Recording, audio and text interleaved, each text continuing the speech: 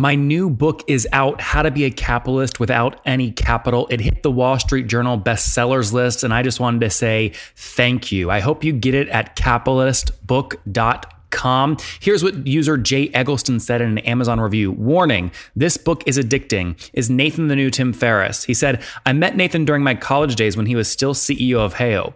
I knew he was inspiration since the day I met him. The book is totally a Nathan Latka original, and this is the new 4-Hour Workweek. Warning though, it is addicting. I'm not sure how long I've been reading it now, and the only thing that is making me from put it down is the dreaded workday tomorrow. 6 people found that helpful. Get the book today at capitalistbook.com.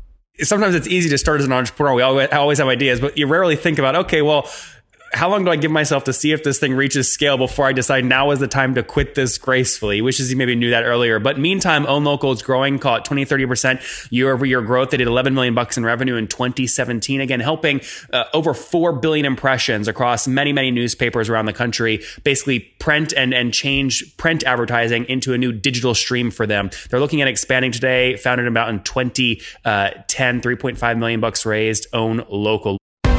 This is the Top Entrepreneurs Podcast, where founders share how they started their companies and got filthy rich or crash and burn. Each episode features revenue numbers, customer counts, and other insider information that creates business news headlines. We went from a couple of $100,000 to $2.7 million. I had no money when I started the company. It was $160 million, which is the size of many IPOs. We're bootstrapped. We have like 22,000 customers. With over 5 million downloads in a very short amount of time, major outlets like Inc. are calling us the fastest growing business show on iTunes. I'm your host, Nathan Latka, and here's today's episode. Hello, everyone. My guest today is Lloyd Armbrust. After working inside newspapers for over 10 years, he started Own Local to fix the business of news. With initial seed investment from Y Combinator, Own Local has grown to work with 276,000 small businesses through 3,500 newspaper partners all around the world. Today, Own Local is profitable and growing with 8-figure revenues. Lloyd, are you ready to take us to the top? I'm ready. All right. So dive deeper there. So what does Own Local do, and what's your revenue model? How do you make money? So what we do is we partner with local newspapers that already have existing customer base. So think small and medium-sized businesses that are still buying newspaper ads today. A lot of those folks, for whatever reason, aren't buying ads online. And so what we do is make it really easy for that newspaper to turn that print advertisement into an online advertisement. And how does that work? Can you give me a customer, like name a customer story that you have permission to share? Like a specific small business? Yeah, maybe someone here in Austin? Yeah, so we do work with the Austin American Statesman. Okay. So basically, probably a lawyer, car dealership. I'm trying to think, like maybe Charles Mod Toyota, something like that. What we do is we take their print advertisement. Now, obviously, they're doing a lot of online stuff. Austin's a bad example actually for us because a lot of our partners are really smaller newspapers, but we do work with a lot of the big newspapers as well. And so in that case, we would be working with, say, a local car dealership, and they would have their online strategy, but they have a print strategy as well. And so what we're doing is we're taking that print campaign, we're extracting the data. Our technology extracts like the offer information or the special that they're running, a lease offer, something like that. Well, suck out the creative as well, or just text-based? We suck out the creative, but the creatives are usually pretty bad, with the exception of car dealers, which is why they're a bad example. But usually in fact, so we process about 170,000 ad campaigns a month. And I would say probably 160,000 of them are uniquely terrible. Just think about middle America and, design. It's not really there. And so what we're doing is we're taking that offer information, and sometimes the creative, like we'll take, so our tech, we actually have a patent on this where we can take out the different layers of a PDF. So we can pull, like if there's an image of the owner or the logo of the business or an image of, let's say they're a plumber, an image of their truck or something like that. We can pull that out and use that in an online creative. But typically we use our database of 100,000 plus stock photos that we've curated and own the rights to. that we can match with that local business. So what we're able to really do well is, since we work with so many businesses all around the countries, is we know what will work really well for a florist. So I say I have all of these templates, all of these advertisements for florists that I can easily plug in the data for that local florist. But it will work really well on Facebook or Google or wherever. So Lloyd, what does that look like? I'm here in Austin. Let's say I'm a local florist, Nathan's Flowers. I spend, I'm making this up, $500 a month in the Austin Statesman. You're a client. Now, does Austin Statesman pay you for this, or do they just build through to me directly to pay you?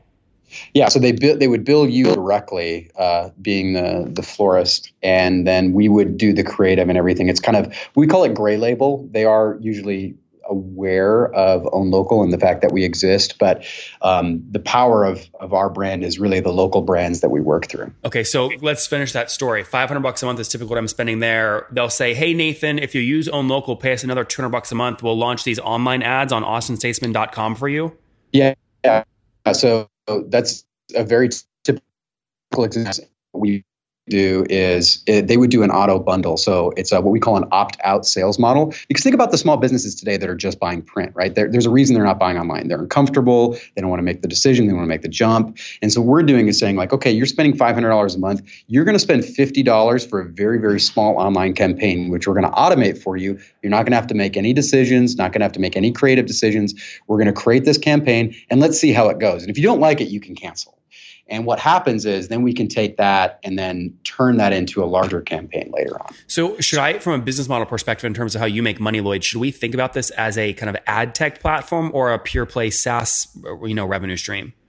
It's really a hybrid. When you try to look at and like benchmark our business, it's very hard to do so against standard SaaS metrics, because on one end, we're going to be like blowing like Yelp's numbers out of the water. But on the other end, like it's going to look like we have really high churn because of the way that the newspaper industry churns. Yeah. So. Interesting. Well, so have you raised capital, and if so, how much? Yeah, we've raised just a very small amount. We were in Y Combinator a long time ago in 2010.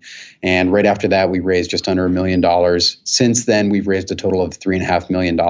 In additional or cumulative? In total revenue or total rates. Total. And you said revenue in the 8 figures. When did you pass 10 million?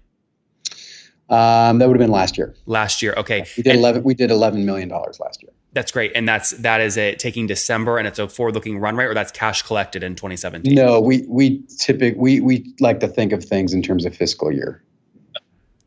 Got it. But I'm just saying that's actually receipts captured, not a run That's rate. correct. Yeah, we did $11 million in 2017. And how much of that is any portion of the $50 automatic campaign you're launching for Nathan's Florist? Is any of that going towards a flat SaaS related fee to you, or is it all just a cut of ad spend? Yeah, it's actually, there is no ad spend in that initial spend, because what we're doing is we're standing up our own ad network on the newspaper's website that has our ad units inside it. So we do, about 4 billion impressions a month on this ad network that we basically own and operate. So there's no ad costs for us for that. The upsells that we do, which we're actually just getting into right now this year, 2018, we're starting to kind of add on to that, say like, okay, let's take this ad and put it on Facebook. Let's put it on Google. Let's put it and sell it programmatically for you. That's actually a new thing that we're doing. So in terms of 2017's revenue, all of that was our own owned and operated ad network, and we don't have any pass-through revenue. So the number that we have made our newspaper partners, so that $50, if you want to do the math, we've actually made our newspaper partners in 2017, I think it was something like $110 million. We made our newspaper partners with that ad position. That's what I was trying to figure out. So that 11 million is not total ad volume through your platform. You put over 100 million through your platform, of which your cut was around 11 million. That's correct. I got it. Okay, that makes more sense. Interesting. And what do you think you'll do this year? So I'll just say that we're targeting to do about 20 to 30% growth, which is what we grew over 2016 as well. Okay. When you go out, in these early funding conversations you had, it sounds like first of all, are you cash flow positive today? We're cash flow positive and profitable now. Okay. So if you were, I don't know if you are, but if you were going to go out and raise more capital and you were trying to position yourself around a multiple that looked more like a SaaS multiple versus a percent ad spend multiple, right now, what would that dialogue sound like? How would you position that? So you're saying if I'm trying to raise money, how would we position the business? Well, not just raise money, but anyone valuing it. Let's say someone is even potentially acquiring the business, right? You're going to get a better multiple if you can make the revenue look like recurring SaaS revenue versus a percent of ad spend. Do you just forfeit and say, no, we are a percent ad spend, we're not SaaS? Or do you try and say, no, we are recurring, it's predictable revenue? It is recurring and predictable revenue. It does have very high churn because the newspapers that we work with have very high churn naturally. So you know that like something like 9 out of 10 businesses in their first year end up churning, right? Well, newspapers, it turns out, get a very high percentage of those customers because, you know, if you're running a business and you don't know what you're doing, let's say it's a restaurant, and it's your first year, one of the things you do is like, well, I need business cards and I need to advertise in the newspaper. And so we will get that ad once, and this is something like 50% of our ads. So we'll see that customer one time. And those customers, that is a really high churn rate for us. So month over month, like we're looking at almost 50%. We never see that customer again. But then we have this cohort of about 20% of customers that just keep coming back every month. Yep. So that's kind of how we model the business. But it's a new 50% is the thing. Yeah, I was going to say, well, and you're signing up a bunch more customers every month of people launching businesses. Does that make up the 50% lost? Is your net revenue retention positive each month? Or above 100%? It is positive, not each month because of seasonality. So it's a very seasonal business. Like July, for example, is one of the worst for the business, just for the ad business in general, the print ad business.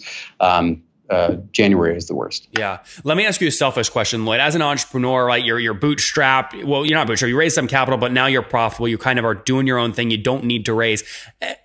Let's say you don't raise it all and you're not looking at, I mean, how do you get rich from Own Local? Right? You can't pay yourself dividends because like you have to then explain that to like the board. Do you have a dividend, like a profit sharing model with employees, or how do you build wealth? That's a great question. We're looking at all avenues right now. Because of the nature of the newspaper industry and how they are, not in growth mode anymore, and the nature of our business, when we first started, we were doing, triple digit growth every year. That's slowed down. We're in the 20 to 30% growth. What year was that, by the way? What year was launch date? We launched in 2010.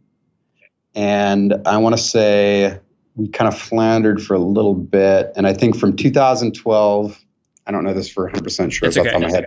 From 2012 to 2016, I think we doubled revenue every year. 2016 over 2015, we grew by 79%. But then that has since slowed, and we're seeing a leveling. So I can see us growing 20 to 30% here in the next 5 years, which is still a great business. And there are a couple things like this add-on option. We're working with over 100,000 businesses a month. Or a quarter rather. If we can take those and upsell them into these things, I mean, it could be a really big business. But right now, we're just taking our profits and reinvesting in these kind of technologies to see what will happen. We are cash flowing a lot of money though, and so full candor, we're looking at all options. We're talking about potentially. Giving dividends back to investors, paying back some. A lot of our investors were raised on convertible notes, and that's really great for a high growth company. But have they converted yet, or no? They're still notes, and you've just put off the interest rate and renegotiated when they come due. Yeah, we're just keeping the interest rate rolling for them. So it's kind of an interesting place to be in. It's we have a great business. Like I said, it is growing, but it may not be that sort of rocket ship that we thought it was going to be in the beginning, where we're going to continue to double revenue every year. Yeah. No, I value, you look at what Wistia just did in terms of buying out early investors, right? Same kind of concept. You built a business. Looking at that. Yeah. It's like, because what I'm thinking is if I'm you, I'm going, okay, I'm building a great business. If I don't want to exit though, how do I build wealth for myself, right? Without looking selfish. Well, the first thing you have to do is pay back your early supporters. So how do you do that? Do you buy them out? Is it dividends? What is it? Once you figure that out, then it's like, okay, let's say they're all bought out. Cap table is cleaner now. You're building the company. It's cash flowing like crazy, which makes you a potential target for private equity, or you just personally pay you and other equity holders out like a profit sharing every year. And that's how you build personal wealth. I mean, is that kind of how you're thinking about it? I think any sort of exit or plan like this for the business, you have to look at three things. And I look at it in this order. I look at like, what are the employees thinking and what benefits the employees the most, right? So in a profit sharing scenario, I think you'd have to extend that to the employees as well. Even if they're not on the cap table. Even if they're not on the cap table, that's right. The second thing is what's good for investors. You know, they were the ones that ponied up the money to make a lot of this happen. This has got to be good for them. And the third one is myself. And if those first two groups are taken care of, I know that I'm going to be taken care of. So I definitely we had early buyout offers from some big companies, which would have made me very rich, but would have not been done so well for the employees, not done so well for the investors. And the way that I look at this is my reputation. Wait, what situation does that happen in? Was there a weird water flow on the cap table, or when would you have gotten rich, but they wouldn't? So what happened was we were just out of Y Combinator. It was 2010. We had just raised. I mean, we had just closed. So we'd only been running the company for a matter of months, and we got an offer for about $17 million valuation to buy the company from we'll just say a big internet company. And the deal was, though, that most of the employees that we had hired, because they were just kind of like really down and dirty salespeople. We had about 17 employees at the time. I knew would not have passed muster to be hired by this company. And this sort of the story and the vision, come in, make this thing happen, and maybe you'll be able to participate in the wealth. That wouldn't have happened for them. And then for the investors, what they wanted to do was they wanted to just they wanted to take all of the money that they were going to pay me and my co-founder, and they wanted to do it in a 10-year payout, which is kind of weird. But then they wanted to give the investors their money back. So basically, the way that I was looking at it was like, well, they're getting their like 1x liquidation or whatever, but that's not really a good deal for the investors, and that's not why they signed up. And I know that like one of our investors, Steve Anderson from Baseline Ventures, he had a couple of rounds before us had invested in Instagram and Weebly and Heroku. He only did about 8 deals a year. I knew that the most valuable thing for Steve was his time. And so I didn't want to waste his time by saying like, you make a bet on me and then you're just going to get your money back in a couple of months. That wasn't okay to me. And this big company didn't really want to budge on that. Interesting. So they wanted to reserve, even though the deal value was $17 million, they basically structured it to get around the natural cap table water flow to incentivize you and your co-founder and kind of not be so good for employees and early investors. That's right. Interesting. Okay, very good. I mean, something else that goes through my head, right? A lot of you're seeing all these deals happen with Bezos going after the Washington Post. You have Steve Jobs' widow going after 50% of the Atlantic. Vice Media is in trouble.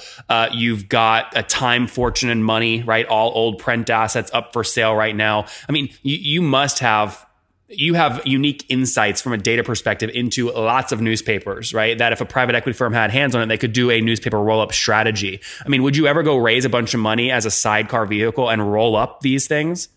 Well, I mean, it's already happening right now. So the biggest newspaper company in North America right now is Gatehouse Media. It's actually financed by a group called Fortress Capital, and they're doing exactly this. There's a couple other smaller funds that are doing something similar. Would you ever pursue that though? I mean, you'd be the perfect guy to do this as a thing, like roll up that part of your supply chain. I wouldn't do it in the way that they're doing it. And the problem with some private equity, I feel like they're really gutting the value that the newspapers have in their local markets by eliminating a lot of the local talent. Editorial, yeah. Editorial and sales. I think that there's like one of the big reasons why people work with newspapers is they know that they can go down to the local office and talk to the guy, or talk to the gal that, is on their PTA with them. And that's why they continue to advertise in the newspaper. I think there's a strategy. I think that it's being aggressively pursued right now in a way that looks like it's working out. The problem is I worry that it's actually hurting local journalism. Yeah. All right. Let's wrap up here with the famous 5. Number 1, what's your favorite business book? I would say Principles by Ray Dalio. It's a good new one. Number 2, is there a CEO you're following or studying right now? following or studying, I mean, I like watching the world burn. So I'm watching Elon Musk and kind of his antics right now on Twitter. Yeah, I was going to say, he literally right before we came on announced he's potentially looking at taking Tesla private. Do you think he does it? I think that he does 100% of the things that he claims he's going to do. And there's like an inverse relation to how crazy it looks. So probably. Interesting. Number 3, what's your favorite online tool for building the business? This is going to sound lame, but I'm just going to say Gmail. That's not that lame. All right. And how many hours of sleep do you get every night? Probably 5 to 6. Okay, it's not bad. And what's your situation? Married, single, kids? I have 4 kids. I'm divorced. 4 kids. Holy mackerel. Okay, 4 kids, not married. And how old are you, Lloyd? 36. 36. Last question. What do you wish your 20-year-old self knew? Wow. When to quit, I guess. Guys, there you have it.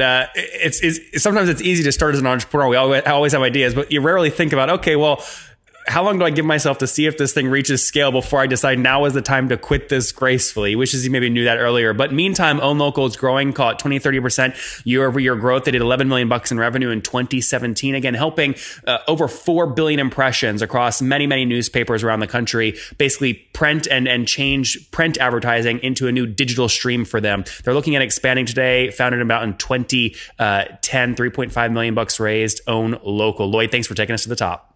Thanks so much.